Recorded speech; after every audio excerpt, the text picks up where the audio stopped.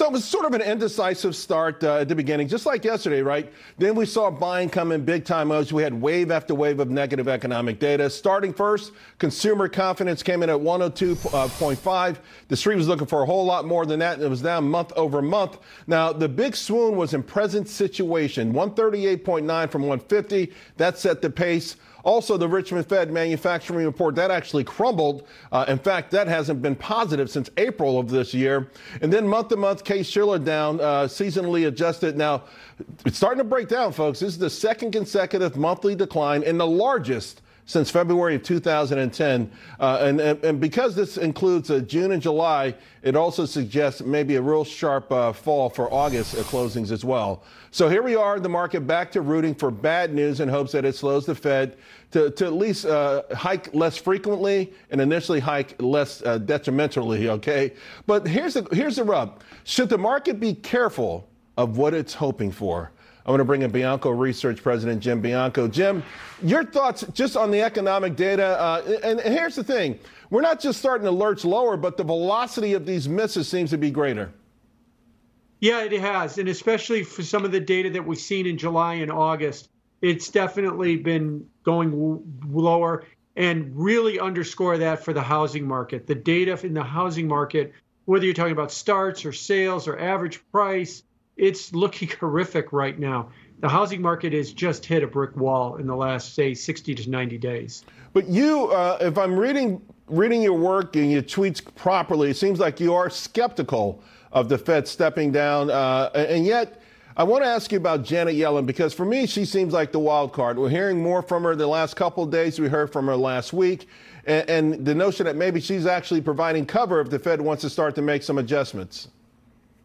Yeah, I am skeptical that the Fed is going to step down, because that's the new phrase we're using. It's not pivot, it's step down. And what that means is that they will hike 75 basis points at the next meeting on November 2nd. Then they'll hike 50 and 25 and on their way to zero. And while that doesn't sound like a lot, the market's all excited. That's a signal that the Fed is starting to turn.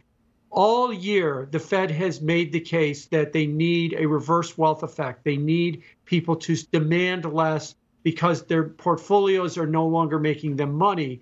We saw this in the summer when the stock market rallied 17%. Jay Powell gave an unemphatic 8-minute speech at Jackson Hole saying, "I'm not going to pivot." That was the word we were using then. And the market fell apart right after that. I don't see anything that suggests that the Fed is going to turn, at least, and start to say, now it's okay for us to back off, and it's okay if the stock market wants to go up 20 or 25%.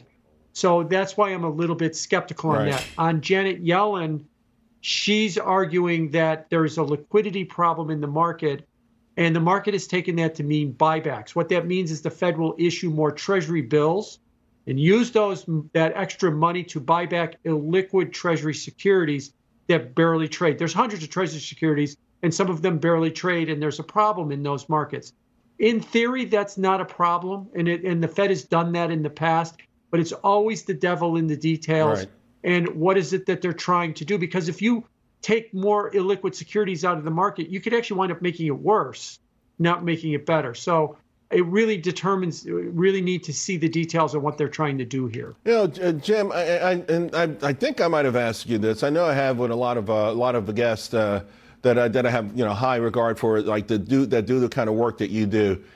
You take out the Federal Reserve, you take out Japan, you take out China. We had a 2-year auction today that was kind of sloppy with respect to foreign buyers. How does the federal government that spends trillions more than it takes in anyway fund itself? That is not a problem immediately, because what you're asking is, when interest rates go up enough, does that mean that the interest payment is going to just eat up the federal budget? Remember that there's about $30 trillion of debt outstanding. I know we throw these numbers around like they're candy. Yeah. And we refinance about 2 of it a year or 3 of it a year.